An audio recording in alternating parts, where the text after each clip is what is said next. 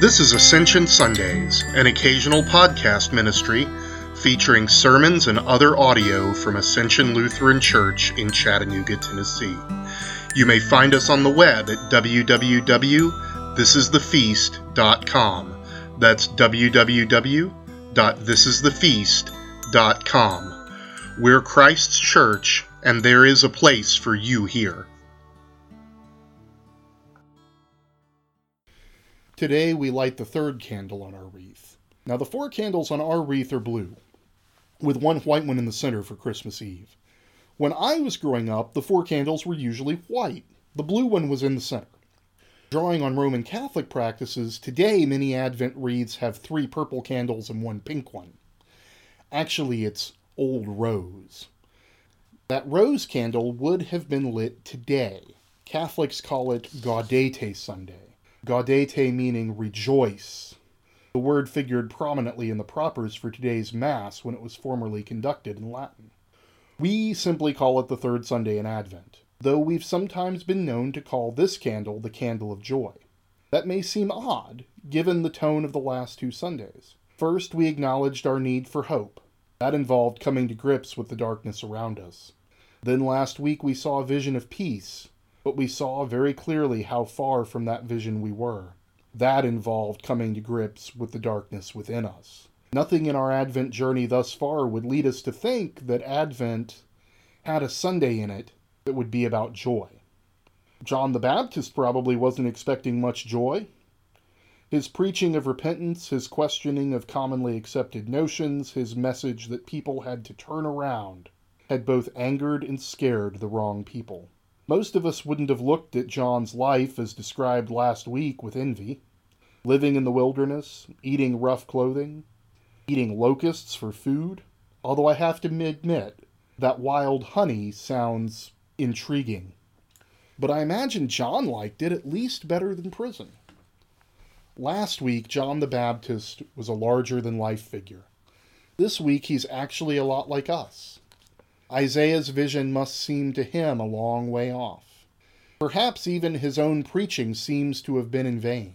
John sends out messengers to Jesus, asking, "Are you the one, or must we keep waiting?"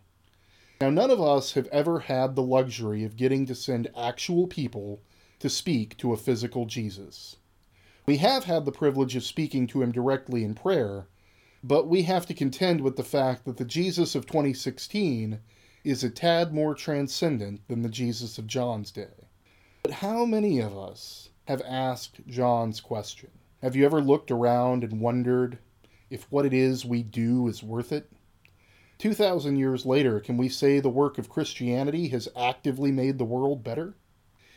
In fact, given some of the things that have been done and are being done by Christians in the name of Christ, can we even look around and say that even if we haven't made it better, at least we haven't made it worse? Do you ever look at your own life and wonder if the things you learned in Sunday school were true? Have you ever wondered or asked, are you really God, or should I seek another? Have you perhaps even wondered, is there really a God?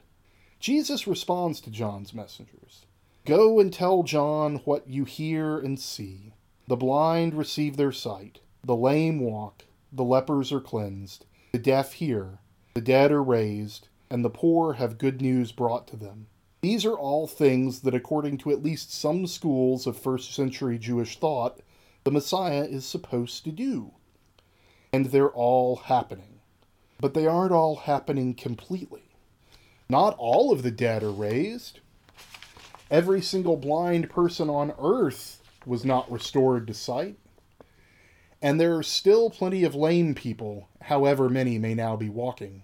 And the poor are still in need of good news. The prophetic vision of the world to come has not yet come about. But if you look, there are bits of it here and there. By the light of 1 candle, we couldn't see much other than the darkness itself. By the light of 2, we could see how far down the path our destination was. But by the light of 3, we can begin to see that maybe the path to get there isn't so bleak. The light of the 3rd candle begins to show us that perhaps we don't reach our destination all at once.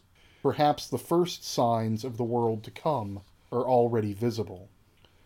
Up to going to prison, John has looked at the world and seen what it needed to repent of. John has looked at the world and seen its need for salvation. Now in prison, John must himself repent or turn around and see the signs that the world is indeed being saved. Our reading from James this week is about waiting. But if you're really astute, you'll notice the word therefore right at the beginning. Therefore? Therefore means something must have preceded that passage, and the passage is dependent on it. What we read is an instruction to the poor to wait for God's justice. But it was immediately preceded by James preaching to the rich and privileged about their needs to live justly. He condemns their actions toward the poor that were unjust. James preaching to the poor would hardly give them any hope without them knowing that he also preached to the rich about their role in that hope. And so it is with the joy of Advent. James's message of hope must be combined with a message of fear. John's vision of present sin and coming judgment must be combined with a vision of present salvation and coming redemption. Our Advent joy is not an unfettered celebration.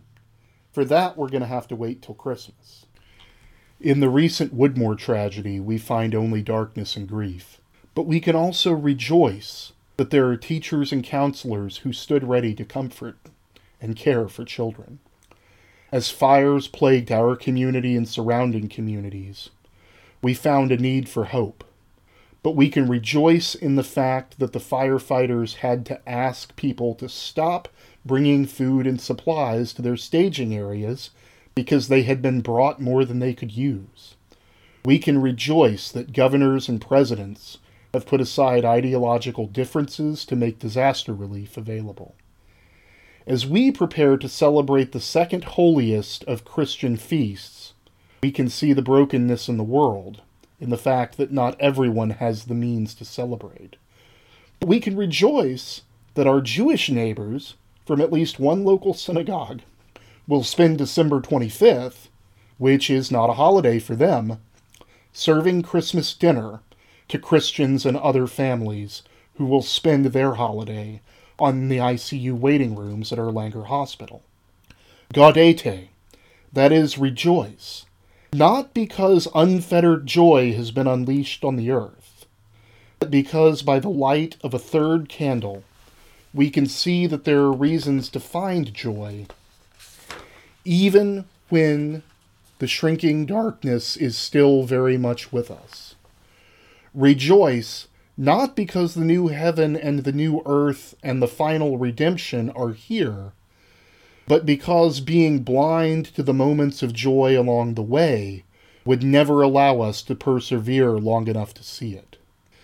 Nothing has changed about Advent overall.